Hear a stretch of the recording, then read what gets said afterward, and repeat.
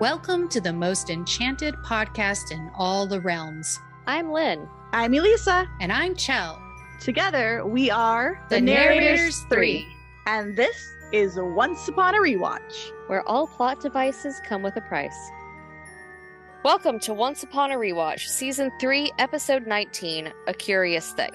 The original air date for this episode was April 27th, 2014, and the writers were the Kitsowitz. It was directed by Ralph Hemmicker, and the title card is a flying monkey because of course it fucking is. So, let's get into it. We begin in the enchanted forest of the past, as Belle rides to join a meeting at Casa de Regal Charmings. Regina, the Charmings, Princess Aurora, and Prince Philip discuss the pros and cons of announcing Snow White's pregnancy to the kingdom. Regina, on Team Con, because bless her, argues against the idea, reminding the group that a wicked witch is on the loose, and that pretending otherwise would be dangerous. Charming argues that rallying their people is a good idea. I, for one, agree with Regina. Yeah, also I don't think that's the morale boost you think it's going to be. Yeah, exactly. I think that's just going to make everybody else very worried for you. Also, it's like we're down here suffering. Well, we're having a baby. Great. Yeah, oh, great. Thanks. That'll put food on my table. Maybe they're like, well, the last one was a savior, so hopefully this one is too. Hopefully this one stimulates the economy. Belle arrives and informs the group that she and Neil successfully revived the Dark One, Rumpelstiltskin, but at the cost of Neil's life. She explains that when Rumpelstiltskin saw that his son was dying, he absorbed him. And it was real fucking weird, she says. Yeah. Paraphrased. Yeah, I mean, yeah. The whole Rumple absorbing Neil thing is still one of the weirdest and grossest plot points, honestly. But is it better or worse than the body horror of wooden CG August? I said one of. Nothing is more horrible than August.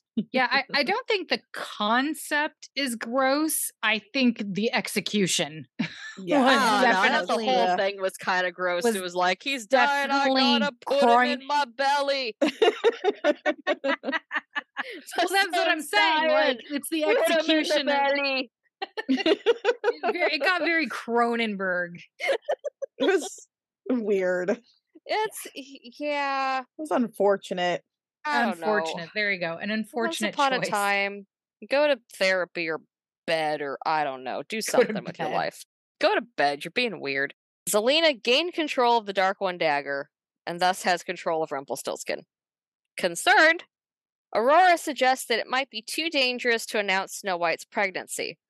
Firmly on Team Pro, Snow says they need to give their kingdom hope and not give in to fear.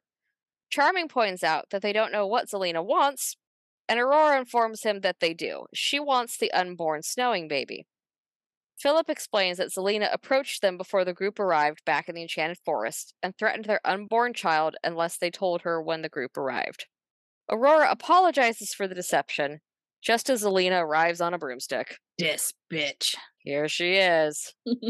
Hooray. Children crying in the background. Here she is, the worst person you know. There they are. She's got nice hair in the universe, but she wants to kill you. I mean, yeah. Having overheard them, Zelena turns Aurora and Philip into fly monkeys, and the couple fly away. Wow, we're here a whole 2 minutes in, and I already hate it. I completely forgot about this plot point, and I do not remember if it's ever resolved. I really hope it is. I'm sure it is. It has to be, but I'm not 100% confident it is.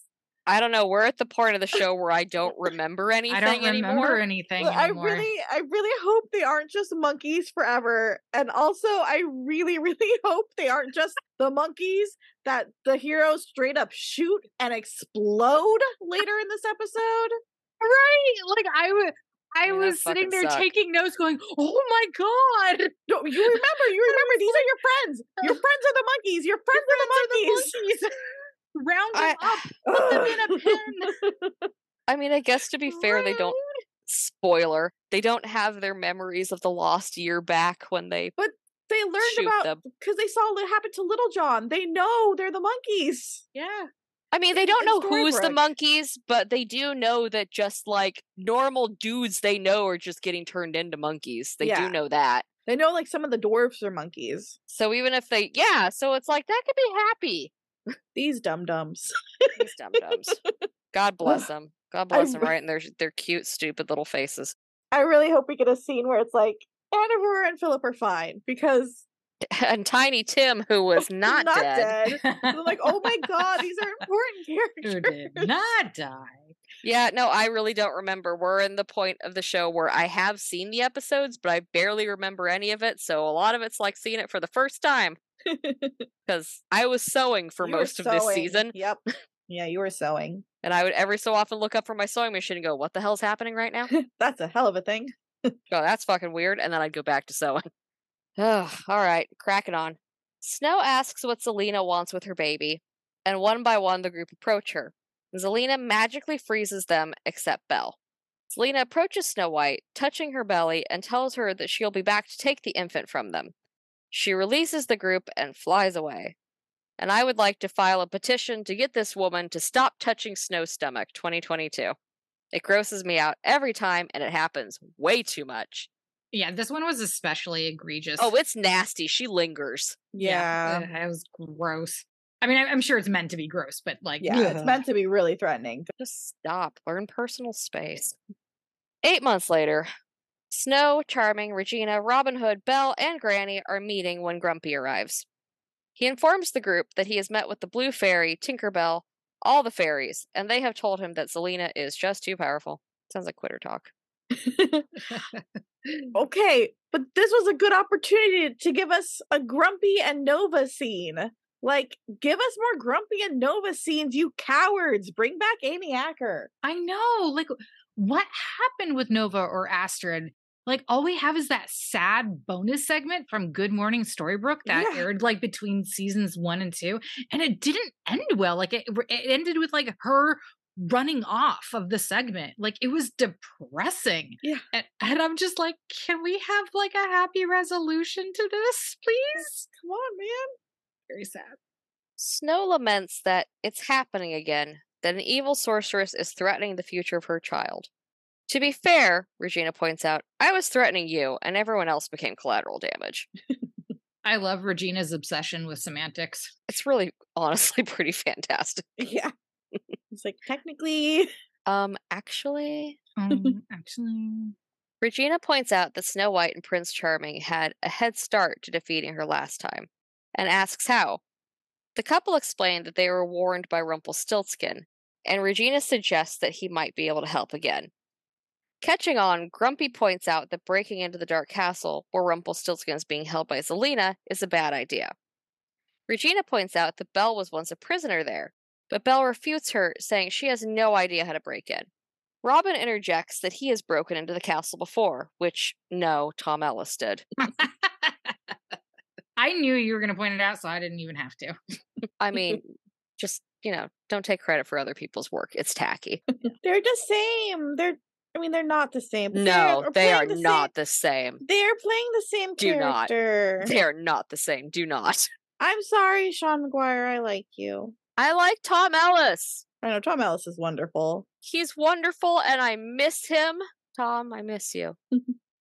Anyway, Regina laughs, pointing out that Robin is a thief and not to be trusted. The two argue briefly, and Snow interrupts, saying that Robin is coming with the group to break into the Dark Castle. I just know that if electricity had been harnessed in this realm, Snow would be flickering the lights on and off to get these proverbial children to settle down and stop squabbling. At the very least, a spray bottle. Yeah. In present-day Storybrooke, Regina and Robin Hood share a kiss in the back hallway of Granny's diner. Regina asks Robin what he sees in her, and he replies, a second chance. The same thing he hopes she sees in him. He also comments that she is quite a good kisser, before Regina states that he should wait until she has her heart back. They discuss what it's like for Regina to not have a heart, and Robin says that they can use his for both of them. Henry accidentally interrupts their makeout session and calls Regina Madam Mayor rather than Mom, causing Regina to falter and state that she is not all right. Robin kisses her again and wishes her luck before she leaves to meet the others. Regina enters the B&B common room to where the charming family are waiting. Mary Margaret comments that Regina looks smitten. Regina retaliates that Mary Margaret looks smitten with Haagen-Dazs due to pregnancy. Rude. Right? Like, this has been in Jerry's country, Madam Mayor. Vermont is but a hop, skip, and a jump away. I know that's not what you meant, but I would be offended by saying Haagen-Dazs. Ben & Jerry's is much better. It is, although I do miss Haagen-Dazs pina colada ice cream. It was very good. Do they not make it anymore? They might still make it, and I just haven't had it in 6 years. Yeah. They go to start the meeting without waiting for Hook to arrive, as they agree they do not have time to wait. Emma wonders why Regina is part of Zelina's plan. Regina states that she is the whole point of the plan, so Zelina can have the life Regina had. Emma wonders again why Zelina brought them all back to Storybrooke to do that. They wonder whether there is something in Storybrooke that makes Zelina's plan all the more possible. The group discuss how Zelina was able to cast the curse to begin with, as Zelina would have to give up what she loves most, and Regina ponders on the fact that Zelina does not love much. David questions whether their counterparts had figured out Zelina's plan, and whether Zelina had moved them to Storybrooke and wiped their memories in an attempt to stop them. Mary Margaret says, with their memories back, they may be able to figure out how to stop Zelina and break the curse, and that she is thankful to have the savior. Poor Emma. You get the feeling that maybe in the future, anytime someone needs a light bulb changed in Storybrooke, they're going to just call her because, she's the savior. Like, it's kind of like Rumpelstiltskin. It's like, hey, we have a problem. Let's go to Rumpelstiltskin. I was thinking that, it would essentially be the part in Encanto where Luisa's walking through the city and, all the town folks are just Luisa, the building is off kilter. Yes. Luisa, the donkeys got out. Absolutely. Luisa, Absolutely. Absolutely. That's Emma's life. It's just Emma, the donkeys. That's the real reason why she doesn't want to stay and she wants to fuck off back to New York. She's like, no, man, these people just they're really my needy. parents aside, that's fine. But it's just a fucking slippery slope. They're so needy. I used to actually have evenings to myself. Yeah. Yeah, that's why her and Rumpelstiltskin, when they get along and they're on the same team, that's why it's fucking great, because I feel like it's like they bond over just really resenting how much people want things from them. Yes, exactly. And then it's also like, oh man, this baby that they're gonna have, why can't you be more like your sister? She's the savior. Oh God, that kid's gonna come out of the womb with a complex just preloaded. Complex. Just right? preloaded like solitaire. Right. And I'm just like, oh man, what if this kid just wants to be a carpenter?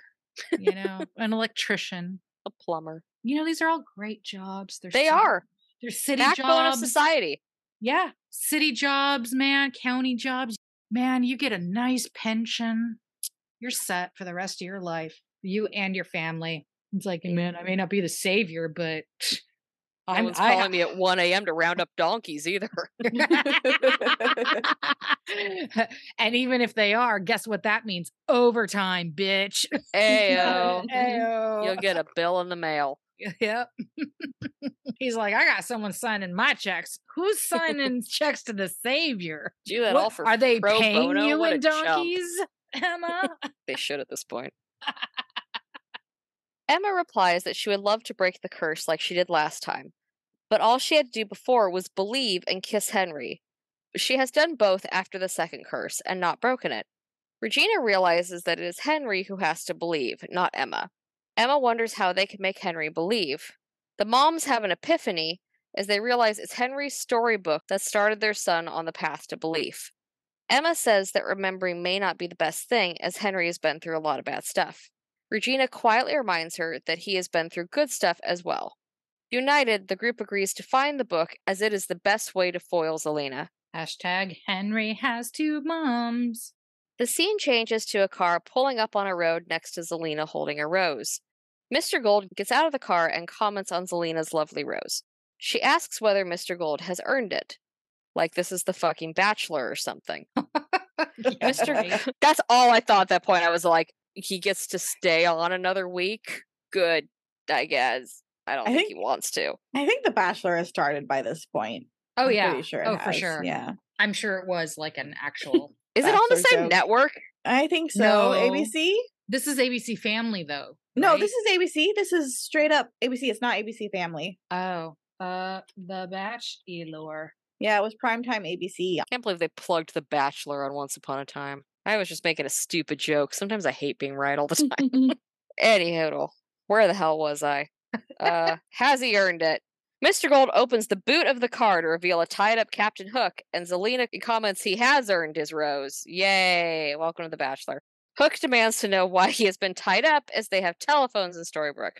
Zelena strokes Hook's lips with the rose and comments on how pretty and wasted Captain Hook's lips are, and asks why he has not used these lips to kiss Emma. Ugh, stop saying lips, Zelena! She said it so many times in the scene, and it's making me really uncomfortable. Yeah, my single note for this part was just, oh, barf. So that's where I'm at. The whole thing was way too, you got a pretty mouth for my tastes, honestly. Yeah, it was upsetting. Didn't love that. Nope. What is the you got a pretty mouth from? I believe Deliverance. Oh. Ooh. Ooh. Okay. Yeah. Don't quote me, but I believe Deliverance. Yeah, okay. Yeah, okay. Ugh. Hook jokes that he prefers to be courted. Zelena interjects angrily that it is not a joke, and she needs Emma's magic removed. She threatens Hook and says that if he does not kiss Emma before Mary Margaret has her baby, she will have to start killing people Emma loves, starting with Henry. She demands Captain Hook take away Emma's magic, or else the next rose she has will be put on Henry's grave. Back in the Enchanted Forest, the Enchanted Scooby Gang are approaching the door to the Dark Castle. The evil queen goes to open a door against Robin Hood's advice, before she is stopped by Robin shooting an arrow at the door to reveal a magical trap. Regina states Robin could have shot her head, whereas Robin comments that he was saving the door and did not take off her arm. They exchange insults before Snow White interjects to stop their fighting. Oh my god, I love their spat so much. I love when Regina was like, where you're from, they use pine cones for money. I laughed really hard, but not as hard as my wife did. No, it was honestly one of the best lines in this whole damn show. Regina gets all my respect for just the sickest of birds. I also love how haughty she is with Robin. Like, I bet all of the diehard fans of Enemies to Lovers were like, yes, give us more. I mean, probably. But this is definitely like, this is the part where Snow should have had a spray bottle. She already warned them with the flickering the lights, and now she needs the spray bottle.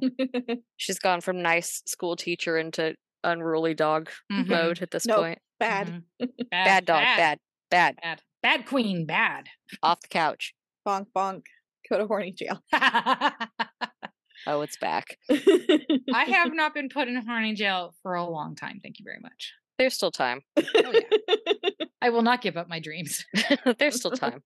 They all enter the grand room of the castle, where they find Rumpelstiltskin locked in a cage, spinning his wheel, saying to himself that Rumple Bumple isn't here, Rumple Bumple gone, my dear.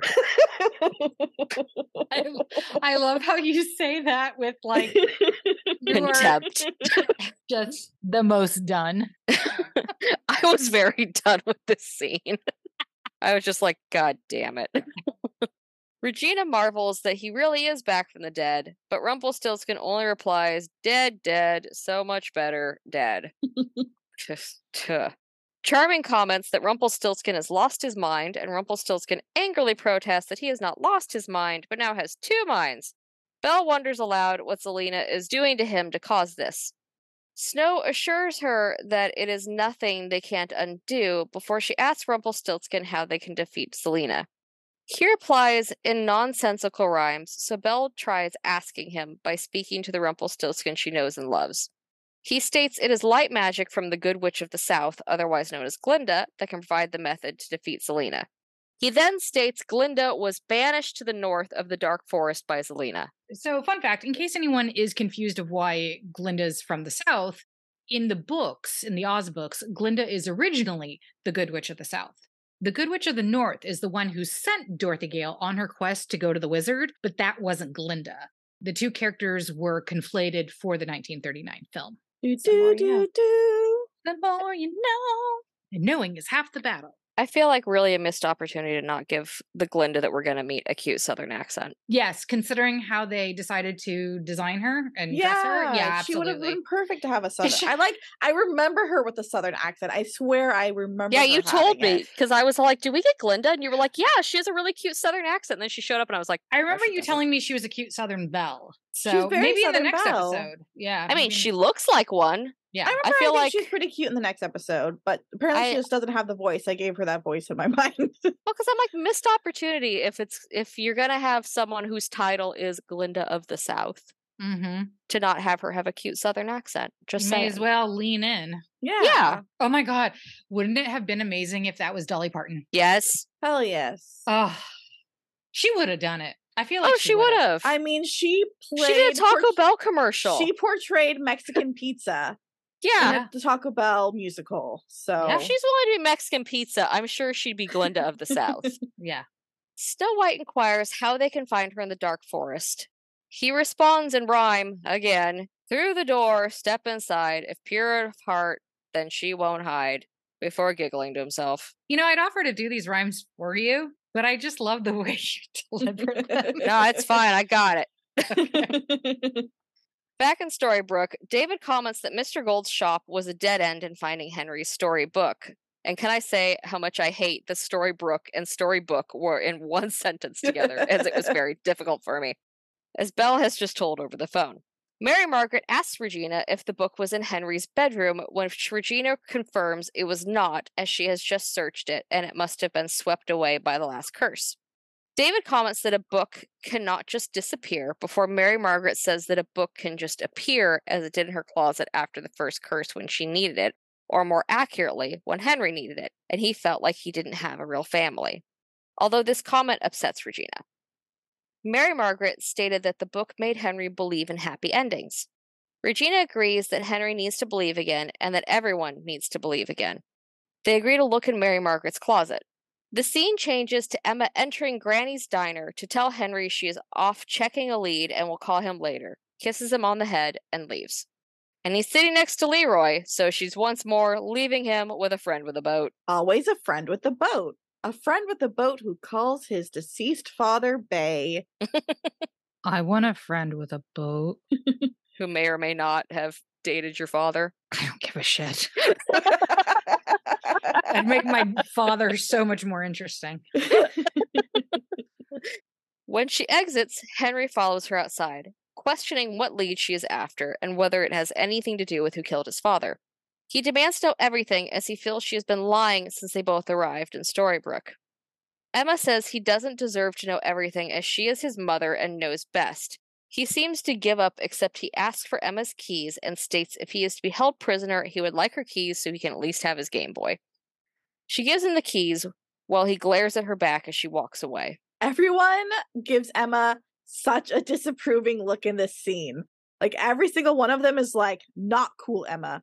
Don't yell at Henry. He's our good boy. Badly done, Emma.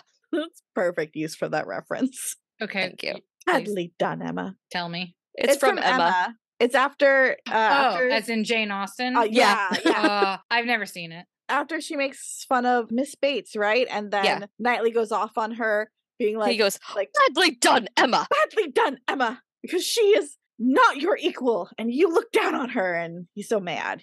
Badly done, Emma. I do very much recommend the Anya Taylor-Joy version of it. I've heard that one's really good. Which is, in fact, the one I am referencing. Okay. Badly done, Emma. But it's very good. It's in all of them. It's in all of them, but I was doing his voice. There's some great. You just cannot great tell. Emmas. Because I am a lady. Oh man, the miniseries with Johnny Lee Miller. Oh, so good. The costuming is spectacular in the Anya Taylor-Joy. Oh yeah, it's beautiful. I love that one. That one is great. I recommend it. Just dropping that in the middle of Once Upon a Time. If anyone here has not seen the Anya Taylor-Joy Emma, it's very good. Watch it. It has Mia Goth in it. Who? She's a horror darling, so it makes sense to me that didn't land.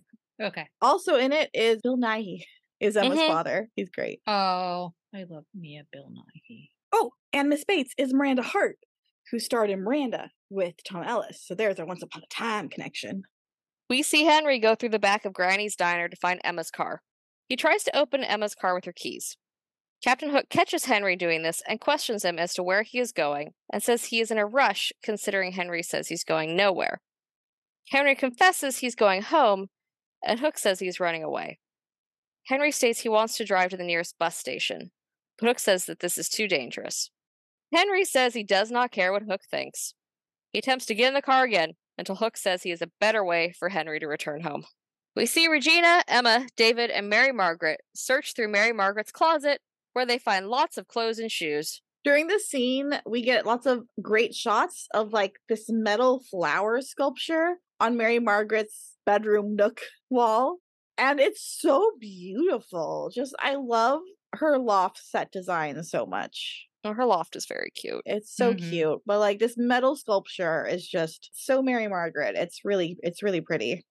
Finally, Mary Margaret locates the storybook in a sweater chest where Emma just unsuccessfully searched.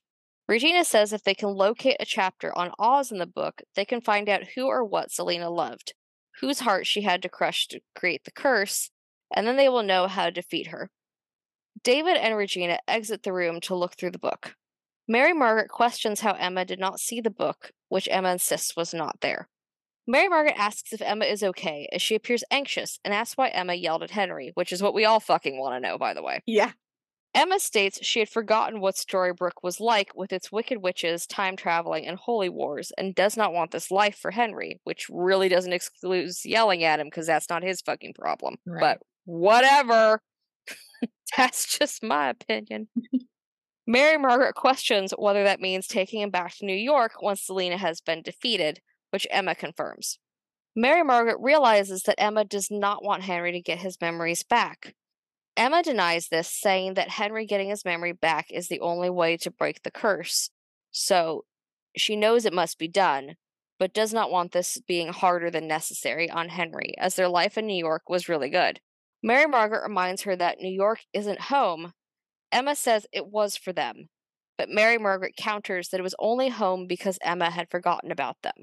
Mary Margaret gets up and says they need to get Henry. I don't know, it's kind of guilt trippy a little bit. Like, I mean, I get it, like, from a mom point of view, right? Like, it wasn't home, it wasn't us. But it's like, she didn't have you guys for a long time, and she just remembered you, you know? Like, give her time to just, like, mourn this, you know? Like, just give her a minute. Give her a minute, Snow.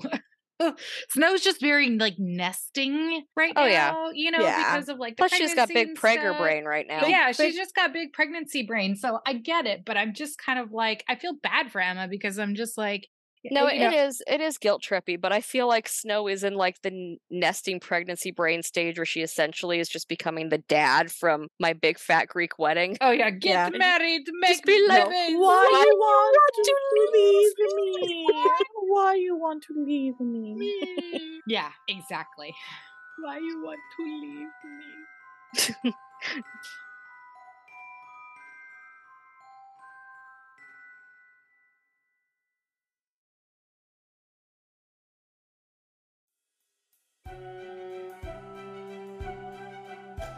Dear fair folk, when the narrators three initially embarked on this quest, the land without magic was cursed with a plague.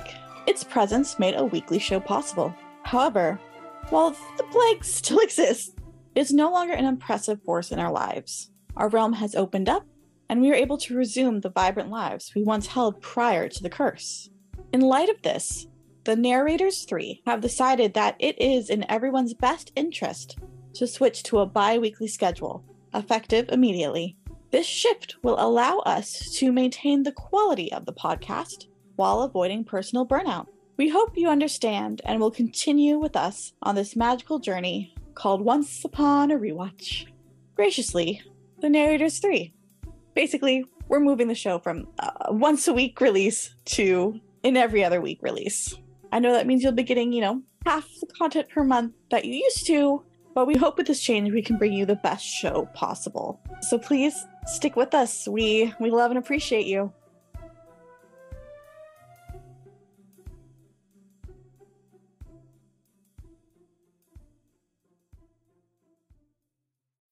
When you need mealtime inspiration, it's worth shopping Kroger, where you'll find over 30,000 mouth-watering choices that excite your inner foodie. And no matter what tasty choice you make, you'll enjoy our everyday low prices, plus extra ways to save, like digital coupons worth over $600 each week. You can also save up to $1 off per gallon at the pump with fuel points. More savings and more inspiring flavors make shopping Kroger worth it every time. Kroger, fresh for everyone. Fuel restrictions apply.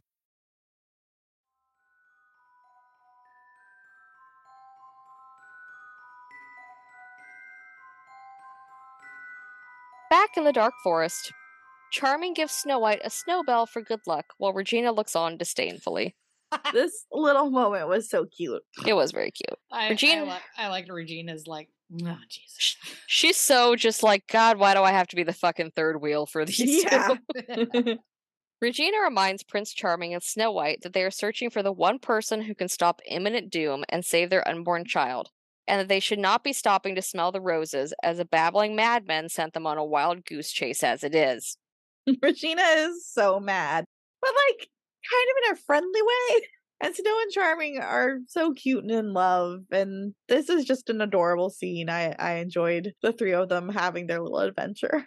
I feel like she's kind of at the point where she's just like, these dopey assholes. But yeah, yeah, exactly. I guess they're my dopey assholes now. Pretty much, yeah. Bless their hearts. It is at this moment they locate a door that leads to nowhere.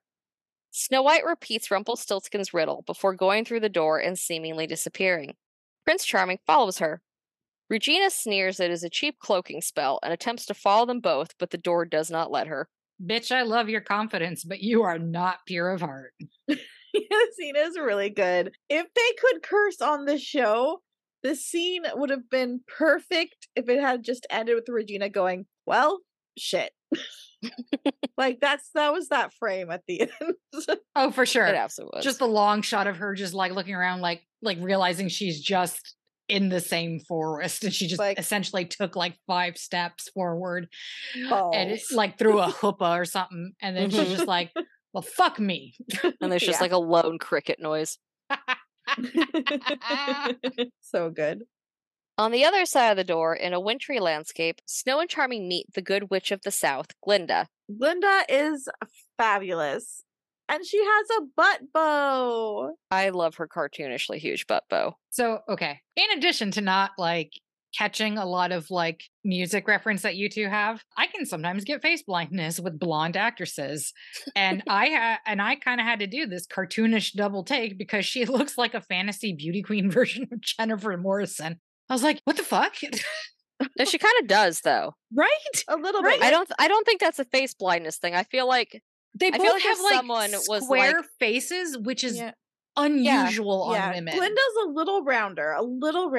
She's rounder in the cheeks, but they still have like a square jaw, kind of.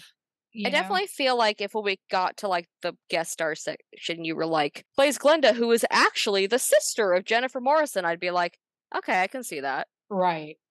They inquire why Regina could not get through, and Glinda tells them that the evil queen has a heart heavy with vengeance and does not have the kind of heart which is required to get through the door.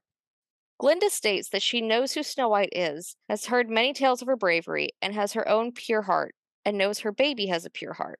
Charming says they have been told that Glinda's light magic will help defeat the Wicked Witch, and they've come to ask for her help. Glinda totally, like, gassed up Snow, like, oh, I've heard tales about all your bravery, and I know that your pure heart is legendary, and your baby will be. And then there's Charming. It's like, again, like, and the king. Hooray! Yeah. Hooray! The king.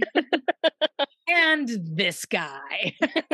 And look, there's Snow White's husband. Oh, and you brought your husband with you, too. That's cool. Well, yeah, he's pure of heart. I mean, he's fine, I guess. He's a himbo. They only have pure hearts. Exactly. They're not smart enough to do bad. They're just golden retriever, bipedal golden retrievers. Basically. Oh, Glinda unwillingly just doing a sick burn on Charming. Exactly. So sad. Glinda states that her magic has never been powerful enough to defeat Zelena. It wouldn't be a truly shameless wicked ripoff until Glinda states that she has known Zelena a long time and they used to be friends when things were different. Glinda says that despite her best efforts to be a positive influence on Zelena, the Wicked Witch ultimately gave in to her dark magic. I mean, she has daddy issues, and once that baby goat giggling gobbid problematic fave Rumple D. I hate the words you just said. I know. That's why I said them. Anyway, she bonk, does bonk. say, bonk, bonk. I told you there was still time. That's not horny, Jill. I'm not horny. Zelena is. Methinks she doth protest too much. Whatever. Yeah, whatever. Whatever, man. God. Screw you. I'm going home. Make my own club with blackjack and hookers. What? What? It's from Futurama. Oh my God. Wait, have you not seen that episode of Futurama? No, we've established that my knowledge of Futurama is very limited. There's an episode where they go to the moon, and there's a theme park on the moon, and Bender gets thrown out of it because he's Bender. Uh-huh. And he's like, fine, whatever, I'll make my own moon with blackjack and hookers. Second thought, forget the blackjack. Oh God. Anyway, one of the best Futurama scenes. She does say there is a way of stopping her, as Zelena has a pendant where all her magic is concentrated. If removed, this will weaken her enough to defeat her. She also Is that called a MacGuffin? Is that a MacGuffin, Elisa? Yeah. Yeah. I'm not Elisa, but yeah. Oh no, I just asked Elisa because film school, but I guess you would know too. Yeah. I don't know. It comes up in mystery novels. Oh, this is true. Yes. That's why I know what a MacGuffin is. Yeah. Because I read an incredibly meta mystery novel back in like the beginning of college that was like, what was it called? It was called like The Hollow Chocolate Bunny Men of the Apocalypse. And they straight up at one point are like, that's our MacGuffin. And like explain what a MacGuffin is. That's funny. I remember liking it. I don't remember too much about it other than they straight up were like, that's our MacGuffin. Nice. I like self-awareness like that. I remember it being very self-aware. Very genre-savvy characters. Yeah. If removed, this will weaken her enough to defeat her. She also says that it is only her with the purest white magic who can defeat Selena. Snow White realizes that Emma is the one to do this, as she is the product of true love and the savior. Glinda agrees it is she, and only she, who can defeat Selena. Charming states Emma is not in this land, and Glinda informs them that without Emma, the quest is futile.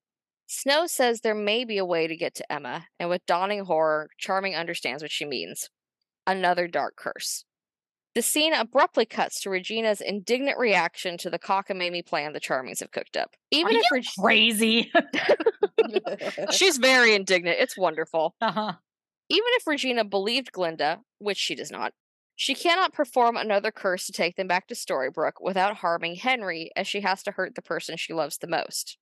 Snow White says there must be another way to enact the curse, and the Queen says if there was, she would never have murdered her father.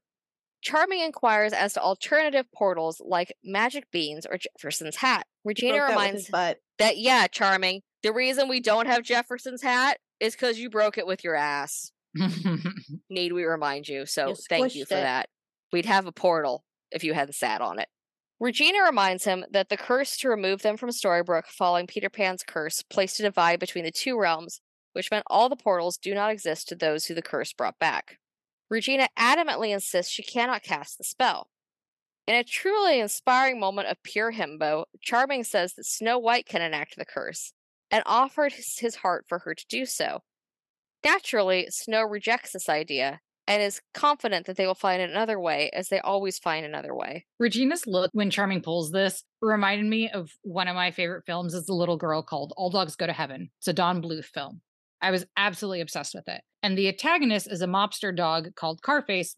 By the way, when I wrote this note, I just understood 30 years later that that's a play on Al Pacino's Scarface. Oh, no, really? Yeah. Oh. I mean, I've never seen Scarface. It's okay. I still love you. You know, you're not actually missing that much. Yeah. It's really overrated. And this is from someone who loves mob films. Yeah, I like mob films, but this one, it always just looked not good. It's not good. Michelle Pfeiffer's very hot. That's the only good thing I can say about it. Wow. Well, and I can just look at pictures. Look up Michelle Pfeiffer blue dress Scarface, and you've seen everything you need to see in the movie. There you go. But Carface has this line of bewildered outrage where he goes, "Moron! I'm surrounded by morons." And that's the look that Regina has on her face, and it's glorious. I feel like it's also semi-coupled with the fact that they're just like throwing around like, you can cast the spell, and Regina's like, hello, I am standing here, the only magic user in this group. Right. And also just kind of throwing it around. Sure. Like, just kill me. It's okay, Mary Margaret, just kill me. Your husband you love so much. You're like, yeah, it doesn't matter that you're like totally about the top with this baby and stuff. But sure, be a single mother. I feel like the scene had to cut so you didn't see Regina just like stamp off 20 feet and just scream into a tree. Yeah. Just start like throwing fireballs at trees like randomly, or she's just like, why did my otherwise intelligent stepdaughter marry this guy? oh, he's very lovable. He's a good dad, but goddamn, he does not have 2 brain cells to rub together and make fire. Bless his heart. Bless his heart, which he's just offering to be crushed. Yeah. Yeah. Back in Storybrooke, Regina, Mary Margaret, and David are sat in Granny's diner when Emma walks in and informs them that she cannot find Henry and he still has her keys. Uh-oh. Yeah, ruh-roh. Ruh-roh, Raggy. She informs them that she has located Henry using the GPS on his phone, and he is at the Storybrooke docks. Meanwhile, at the docks, Henry is with Captain Hook and Mr. Smee. Hook tells Henry that Mr. Smee is taking a boat to New York and will be happy with Henry's company. Henry is on to the fact that Smee is going to steal a boat, and before he agrees, Henry asks Hook why he's helping him. Before Hook can answer, a flying monkey appears. Because of course. And the 3 of them run into the boathouse to escape it. What a way for Henry to find out that magic is real. Just being attacked by a flying monkey. Like, gross. I am so sorry, Henry. Yeah, I'd be having nightmares for life. Okay, so I still can't look at a chimp or any of like the original Planet of the Apes characters because of a nightmare I vividly remember having when I was 6. And one of the local stations in Philly was doing a Planet of the Apes marathon on TV. And my mom and my brother love those films. So what did they do? They sat their asses right in front of the living room TV and they watched it all day. And I'm sorry. Yeah. And I had a horrible, horrible nightmare that night. And I still remember it very vividly. And that's one of the main reasons why I don't like chimps and monkeys. And yeah, no. Mm-mm. Mm-mm. Mm-mm. So poor Henry, he's gonna have to go back to Archie. Yeah. Hook tells Smee to take the boy and find a boat while he deals with the monkeys. Hook shoots his gun at the monkeys, and just as his gun runs out of ammunition, Emma, Regina, Mary Margaret, and David appear to help him defeat the monkeys. Okay, but that could have been Aurora or Little John or someone important. Holy shit! Seriously, they just killed off 4 Enchanted Forest and or Storybrooke residents. Some of the dwarfs are monkeys too, and they know this. They saw Little John transform. Like, R.I.P. innocent Storybrooke citizens. Yeah. Yikes. Also, Regina has this is why I hate pets line. Like, she wasn't the biggest goddamn horse girl ever. Yeah. Yeah, I think Regina's the kind of person who would not categorize horses as pets, but like the most prized member of the family. Well, I mean, horse girl. And when she first tried to cast the curse, she was like, she did kill her horse. She did the horse first. Yeah. Yeah. Which does imply that even though it's not what set off the curse, that she did love that horse more than she loved her dad. And who could blame her because her father sucked and is useless? Mm-hmm. With the monkeys gone, Henry is more confused than ever, and really, who could blame him? He asks about the monkeys, why David has a sword, and what is going on. Emma tells Henry he deserves to know the truth, apologizes for keeping stuff from him, and hands him the storybook. He inquires why he needs to know about fairy tales before Emma asks him if he trusts her. He affirms his trust before Emma subsequently asks him to believe in magic. From a book? Henry inquires. Emma insists, it's more than a book. Do you believe in me? He says yes. She says, take it, which he does. Once he reaches for the book, his memories come flooding back. He remembers that both Emma and Regina are his mothers. Hashtag Henry has 2 moms. Hashtag Henry has 2 moms.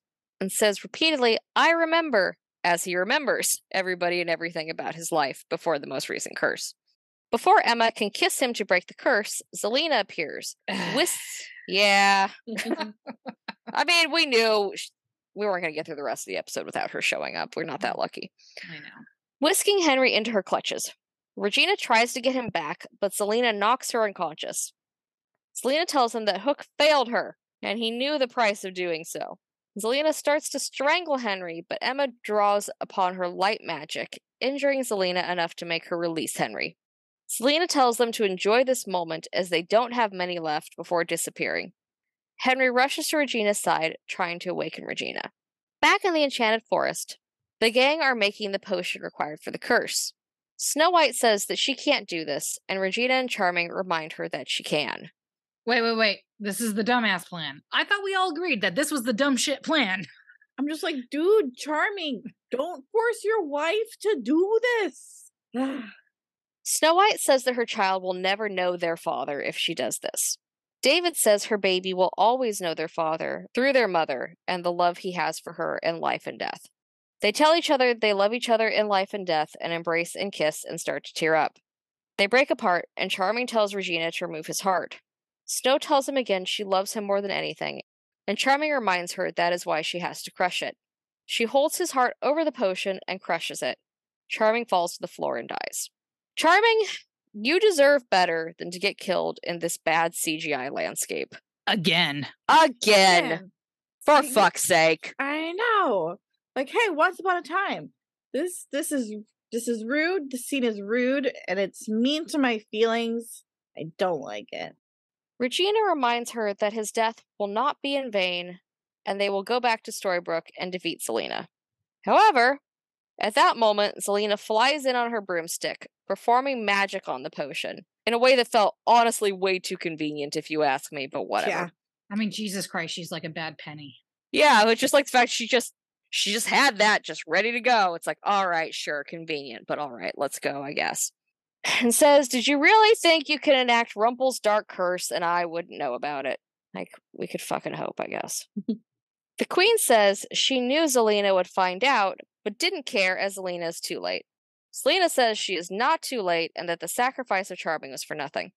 Snow White worries Charming has died in vain, but Regina insists Zelena is bluffing, as once the curse is enacted, it can't be stopped. Zelena agrees with the queen, but says that instead of stopping the curse, she can spice it up a bit. Zelena then adds a forgetting potion to the curse, which she just happened to have on her, to ensure that they will not have their memories in Storybrooke of the last year, and everything they have discovered about Zelena to this point. Fucking convenient. Lazy writing. I'm saying it. It's lazy writing. Snow insists they will find a way, but Zelena taunts her, saying they'll be too busy looking for Charming, as they will not be aware of his sacrifice and wondering where he is. Zelena then sasses Regina before riding off on her broomstick. Bye. Bye, bitch. Bye. Bye, Felicia. Back in Storybrooke, Henry succeeds in waking Regina. They embrace, and Regina says that she will never let him go away again and that she loves him. It is Regina's kiss of Henry that then breaks the curse as their memories come back and they remember the missing year. I really do love the parallel of this scene and the season 1 finale. Like, oh, Henry has 2 moms who love him very much. And it's like a really big deal that it's Regina's kiss this time that brings him back. It's a lovely moment. Lovely moment. And it at least does something to sort of undo a lot of the icky, like, you're not his real mom, you just adopted him shit that we got in season 1. Absolutely. Yeah. Which thank you, because that's fucking gross. It's yeah, really I love nice. that instantly Henry was worried about her and like, Mom! You know? Yeah, this was a really, really shining moment of this episode. Mm-hmm. Emma asks them how Zelena cast the curse, and Mary Margaret says Zelena did not cast it, but they did. Mary Margaret explained they did this as Zelena's weakness is light magic, and Emma is the only one who can defeat her, which is why they paid the price of the curse. Emma wonders how they paid the price of the curse, as they are both still here, which makes no sense considering the curse requires the heart of the one you love the most. Back in the Enchanted Forest, Snow White has a realization and begs the queen to take her heart, as her and David have had the same heart since he woke her from the sleeping curse. She asks Regina to split her heart in half, as that will mean they can both survive. Regina tries to reason with her, as she says that taking the heart and splitting it in 2 is not like plucking a flower. However, Snow White believes her heart is strong enough for both her and Charming.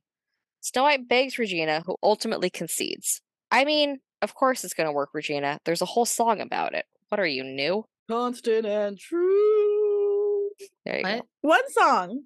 Oh! One heart tenderly beating.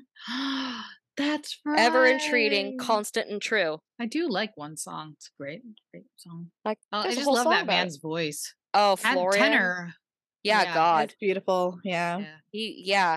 That is a man whose voice is of its era, and it's amazing. Oh, yeah. Absolutely. Did that film come out in 37? 37, right? 39? No, that's too late, right? 37. Ah! Very 1930s voice. Oh, incredibly. It's a very matinee idol voice. Yeah. So good. So good. Speaking of so good, this scene between these two it's so fucking good. You can tell during this moment and the previous scene how much Regina has grown to actually care about Snow and Charming. And it's not like really explicitly said, but it's just all in Lana's performance. And Lana is just so good. And Jennifer is so good. And the scene is great. Regina takes Snow White's heart, splits it in two, and places half of the heart in each of their chests. Snow recovers first before Charming abruptly joins her.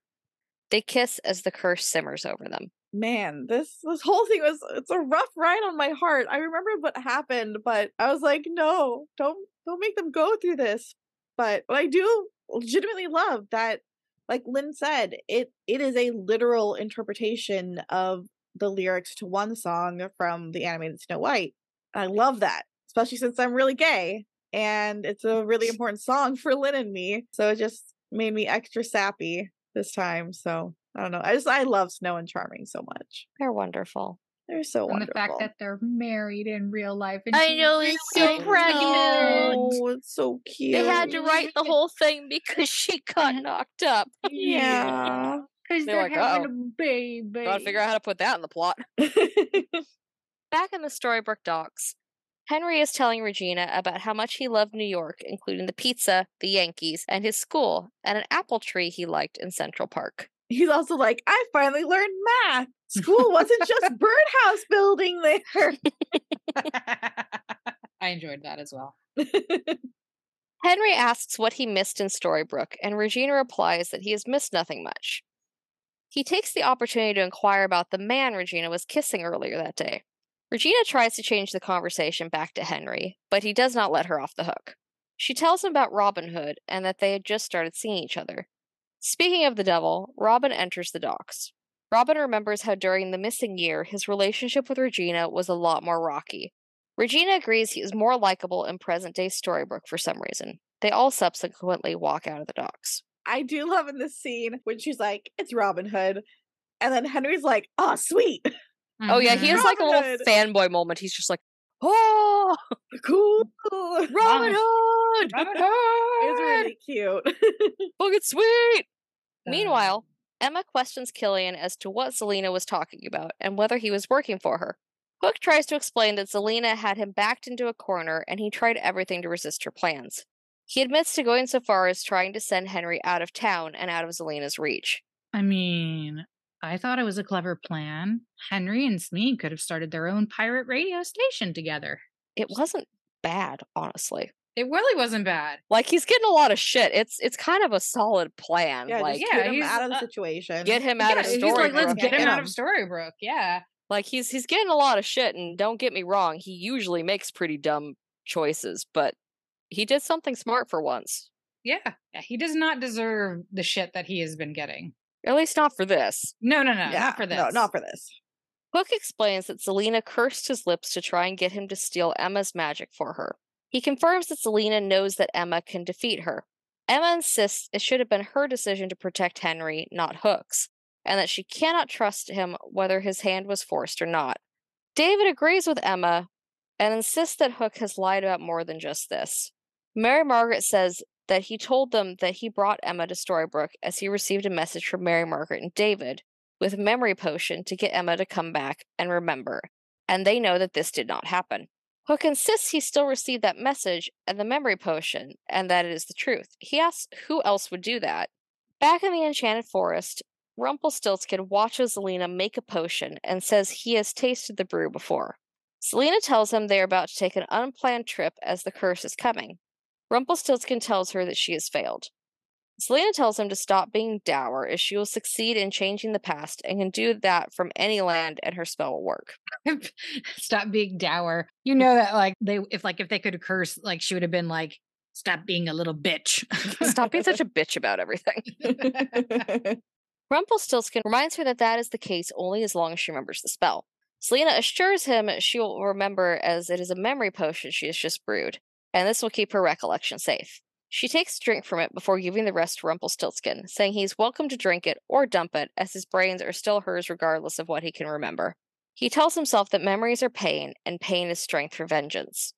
Neil then forces his way out of Rumpelstiltskin's body and says they do, out his belly that he got shoved in.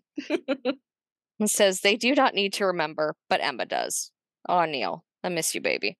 Miss you, Neil. Miss you. Neil gives a bird at the window the memory potion vial and a handwritten message and instructs the bird to find Killian Jones of the Jolly Roger and to go. The bird flies away with it. Beautiful Disney princess Neil, we didn't deserve you. Neil, I love you. I miss you. Goodbye. Okay, first of all, I didn't know that it was Neil that sent this message. Like, that's amazing and so sweet and heroic. Although, as much as I love Rumple, Neil should have just left him and let the curse take him back to Storybrooke. It's Emma's magic, not Rumple's, that will defeat Zelena. And all Neil wanted Rumple back for was to get back to Emma and Henry. They're going back. The curse is coming. Problem solved. Like, yeah. And also, I fucking loved it that Michael Raymond James just fucking snatched that dove. I was like, holy shit. He's like, all right, I'm going in. I'm going for it. But yeah, I'm just like, wait a minute. Rumple did not mind being dead. Yeah. He was fine with it. Yeah. He even like when his brains were all scrambled and everything, he was like, he even like said like, I pretty much wish that he was dead. He would have been better off dead. Yeah, I think it's because Neil's a hero, so he couldn't have left his father just dying on the floor. Yeah, but still. I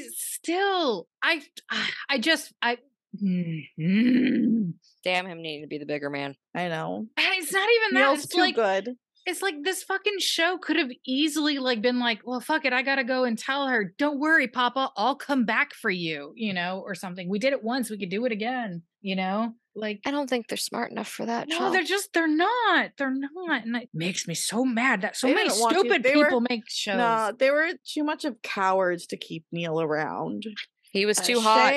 A shame. He was too hot. We could have had Neil. He could have stayed. They could have done the love story they wanted and still had Neil be his own character. That is definitely a hill I will die on. All right. Well, come on. One more paragraph. We're almost done. We're almost done. Back in Storybrooke, Henry and Emma are at Neil's grave while Mary Margaret and David watch them. Henry says that Neil was a hero, and Emma agrees, saying that Neil did not give a second thought before sacrificing himself for Henry and everyone else. Henry places a rose on the grave and asks Emma whether it was hard coming back to Storybrooke when it was dangerous and their life in New York was pretty good. Emma said that their life in New York was more than good, but she could not shake Henry's voice in her head and how he would have voted on this had he known. Henry agrees and states that Operation Cobra is back on, to which Emma retorts that Operation Cobra never ended. Mary Margaret lets out a shriek as she realizes she is going into labor. And the episode's finally over. I think I've mentioned it before, but when Lynn and me watched this arc the first time, we actually marathoned it in like a couple sittings, like maybe over 2 days, while we were working on costumes. We had fallen behind watching the show live after the Neverland arc and wanted to catch up quickly in order to watch the season 4 premiere live. I definitely have some foggy memories of season 3B, and so some of the things that have happened in these past episodes, I've been like, what? I don't remember that. What? I didn't remember that at all. But one of the parts I did remember very clearly and was waiting for was Regina kissing Henry's forehead and breaking the new curse with True Love's kiss. I thought then, and I still do now, that this was just such a lovely mirror to the finale of season 1 with Emma doing the same. And it's especially important because it shows us how far Regina has come to have this, like, this selfless love, being able to break this curse. Mm-hmm. It was the climax here of this episode, both the scene with Henry and Regina, as well as the flashbacks with Snow and Regina saving Charming by sharing Snow's heart, that really got me and drew my attention away from my multitasking while I was watching this the first time. And then because of that, the next 3 episodes I actually remember pretty well because I had been pulled back in by these scenes. And I'm pretty sure I just straight up watched the next 3 without actually working on anything. And I do remember actually really enjoying the end of this arc. So I'm excited to rewatch it and to see if I still enjoy it on rewatch and watching it a little more critically. The contents of this episode and the next 3 had been a little jumbled for me. The next 3 are still very jumbled for me in my memory because I watched them back to back in one sitting. But I remember it being a good time. So I'm excited to relive it because once again, like these 2 scenes were like, yeah, this is real. Like it pulled me back in. I don't mind this episode. I do think it suffered a little from having some really good bits, but then taking way too long to get to the point. Like, as mentioned, the Snow and Charming plotline is beautiful. And the callback to the original curse, except now being of the, oh, look, Regina's a goodish person now, is well done. But it spends a really long time trying to get you to the important parts and fills that time with, like, too many monkeys and too much Emma being a shout woman at Henry when he just doesn't want to spend his entire adolescence sitting on a stool in Granny's diner. So, like, it wasn't bad, and it had things I liked, but also, yeah, lots of monkeys and shouty Emma. Yeah, so I have zero recollection of this episode, so all of it was new to me. I think episode 18 is where I must have stopped watching, and honestly, could you blame me? As far as this episode goes, everything to do with Zelena and fucking monkeys can just get tossed in a dumpster fire. But all of the scenes with Regina and the charming Swan family were really something special and made this episode pretty good in my books. So yeah, I liked it. Talk about costumes? Yeah, let's talk about costumes. A lot to like there this episode. There's a lot to like. Snow's red number in the opening scene, like when they're in the Enchanted Forest, is such a scene stealer. Like, I don't even like red, but wow, I love that getup. Yeah, I loved Snow's red outfit in the opening scene. It's a little different from her, but it was beautiful, and having her and Charming both in that crimson was lovely. I find it unifying too because Regina is also now in red in Storybrooke. Also, Aurora's hair was extra lovey. It's very lovey. It was really overly affectionate. Yes, it was. It was kind of like it kind of reminded me of like a Grace Kelly updo sort of situation. And Belle's paisley print cape in the Enchanted Forest scene was like very like autumnal and very foresty, which I loved. All the outfits there in that scene really stood up to Regina's outfit, which is always very like tasteful but regal, you know, so it's always like glittering in some way. So usually it's her outfits that are the kind of like the scene stealer, the showcase. But I have to say, I think everyone, even Aurora, was wearing like a beautiful like white cape. All of it was just stunning. I loved how many Enchanted Forest costumes we got in this one. Basically everyone had multiple costume changes, and it did really well to show the passage of time while they planned and ultimately made the call to cast the curse. I was especially glad to see my favorite blue Charming costume again in the second flashback scene. I just think it's my personal favorite of his outfits. And I also enjoyed that in one of the flashbacks, Robin has like a fantasy hoodie. Like it definitely kind of looks like a hoodie, but it's fantasy. Hoodie, but make it fantasy. It looked nice. And in the present day Storybrooke, I thought Regina's red dress was really cute.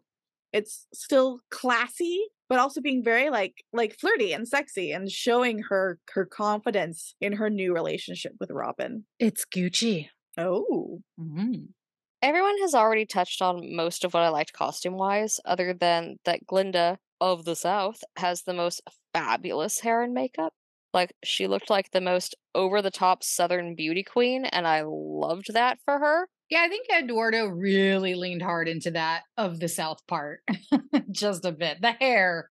I think the hair got kind of... Missed opportunity not having her have a Southern accent. Right? Would have really she had it all going. Right. She looked like a Southern belle. They should have given her a Southern accent. Yeah, it was a great look. Not that it was a good movie, because it absolutely 100% was not. But maybe I'm thinking of something else. Maybe I'm thinking of the Wrinkle in Time. But didn't Reese Witherspoon play one of the witches in Oz the Great and Powerful?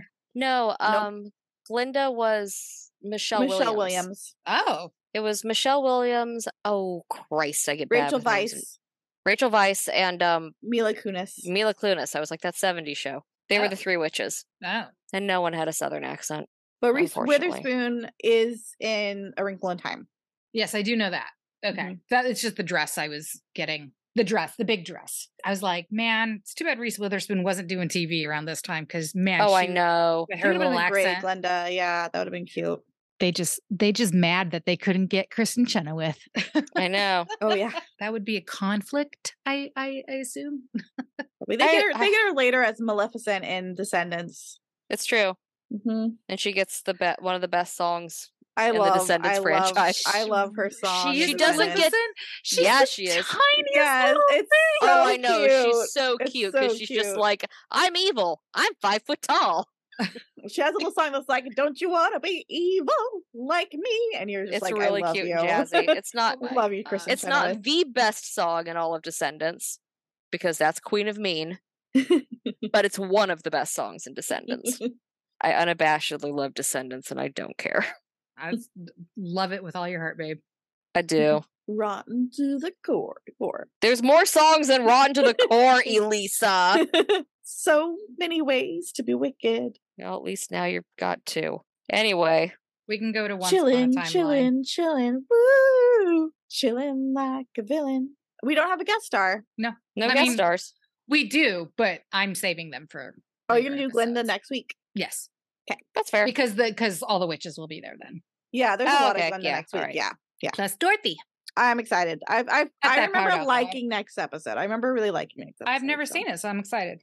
Nice. Hey, we're getting to the part that's all new to you. This is all new to me. Oh man. Shit, man. The I never finale, finished. Apparently, I never finished season 3. I hope the 2-part finale is as fun as I remember it being because I remember it being a really fun 2-parter. So my expectations might be too high. We'll see. All right. So it's time to travel through the doorway to the north of Once Upon a Timeline now. All right. Because my heart's pure. Okay. So I can step through that door. Sure, Jan. Sure. So the flashbacks in this episode follow relatively shortly after those we've seen in season 3, episode 14, The Tower, and season 3, episode 15, Quiet Minds. As when we pick up here, Snow is pretty far along in her pregnancy, and Belle has returned to her friends, letting them know of Rumpel's return and Neil's almost but not quite death. And then the scene we've seen that takes place the most immediately after it is when Killian shows up on Emma's doorstep at the end of season 3, episode 11, Going Home. All right, time for some rants and raves. Well, I babysat my niece and nephew kitties, and I had a major breakthrough with Merlin. Yay! I was so proud of the updates with Merlin. I was like, damn, look at her go. Look at her. And I couldn't obviously risk her running off because also she was cuddling me like in the middle of the night. So it was like pitch dark. Mm-hmm. But like the first night I thought it was Salem. And then when I started to pet her, you immediately know it's Merlin because she's got that tiny, tiny little noggin.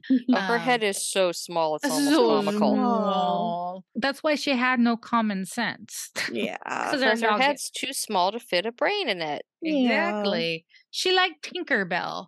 How they can only hold one emotion at a time. It's usually hungry. Or play. But yes, Merlin cuddled me 3 whole times, like big cuddle fest, like purring and rubbing her head for noggins and just cuddling up against me. Oh, so I'm like totally her 3rd favorite person now. So I'm very, very happy. I mean, I'm not going to say it wasn't work. It was absolute work. Like there was a lot of churu treats involved. There was a lot of playtime involved. And I'm sure like it being fairly chilly had something to do with it. But I kept the house pretty warm while I was there because, I don't deal with cold very well. And also, thanks to Lynn and Elisa, I read Nona the Ninth. Holy shit, I loved it so much. And I just want to curl up and hibernate until Electo the Ninth comes out. Otherwise, I'm really looking forward to a Hanukkah dinner party this weekend and another queer board game event that I'm hosting. Yay! Yay! Yeah, one day you two need to come out for that. Do like board games. Yeah. And I am very queer. Yeah. Win-win. He is weird and he is sitting. And he is sitting. What? It's from Invader Zim. Oh, okay. I do actually have vague He memories is of that. pretty weird. Yeah, and he is sitting. Mhm. That weird like- kid sitting right over there. So I got to experience Disney World at Winter for the very first time in my life. And it was really neat. And then I got to come home and see my cats, Yay.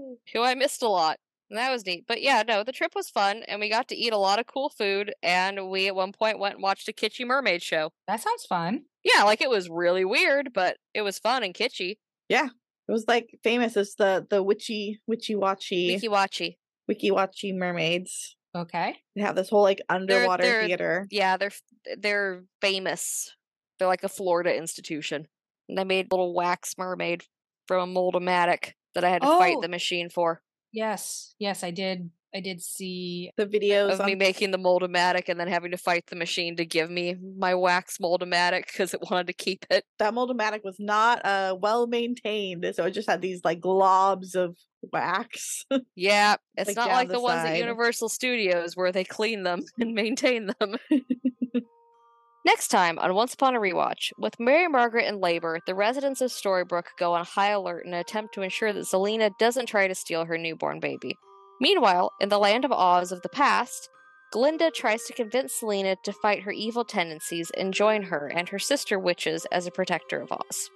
Thank you for tuning in to Once Upon a Rewatch. We are the Narrators 3. The moral of this episode is, himbos are pretty, not smart. Take note, Snow. Bonus moral, don't yell at our good boy Henry. It's very upsetting.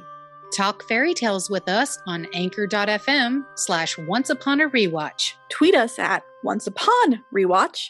Participate in episodic polls on Instagram at Once Upon Rewatch. Follow us at onceUponArewatch.tumblr.com. If you enjoy Once Upon a Rewatch, please leave us a review on Apple Podcasts or on your platform of choice. The artwork for our podcast was by Lychee Ruru. We want to say a very special thank you to the master of free music, Kevin MacLeod. Our intro music is Frost Waltz, and our outro music is Fairy Tale Waltz. This podcast uses material from episode-specific pages on the Once Upon a Time wiki at Fandom and is licensed under the Creative Commons Attribution Share Alike license. And remember, all plot devices come with a price. It wouldn't be a truly shameless Wicked ripoff until...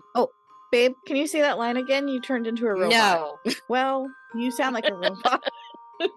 You sound like a robot!